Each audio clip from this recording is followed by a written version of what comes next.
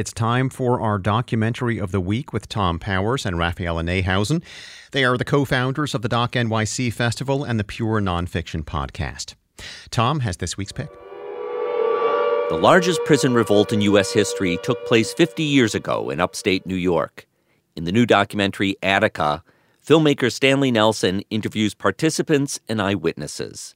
Arthur Harrison was a prisoner at the time. All we want is the basic necessities of being treated like human beings.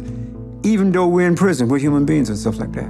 After years of being brutalized, the prisoners took guards as hostages and gained rare leverage to negotiate better conditions.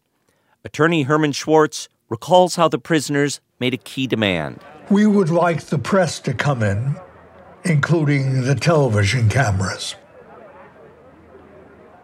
That transformed everything.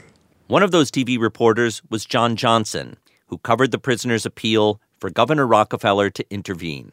I just assumed that this was going to be a landmark moment in American history. I thought that this was going to be negotiated to a decent humanitarian end. But events took a more violent turn, and that history resonates powerfully today when over 2 million Americans are incarcerated.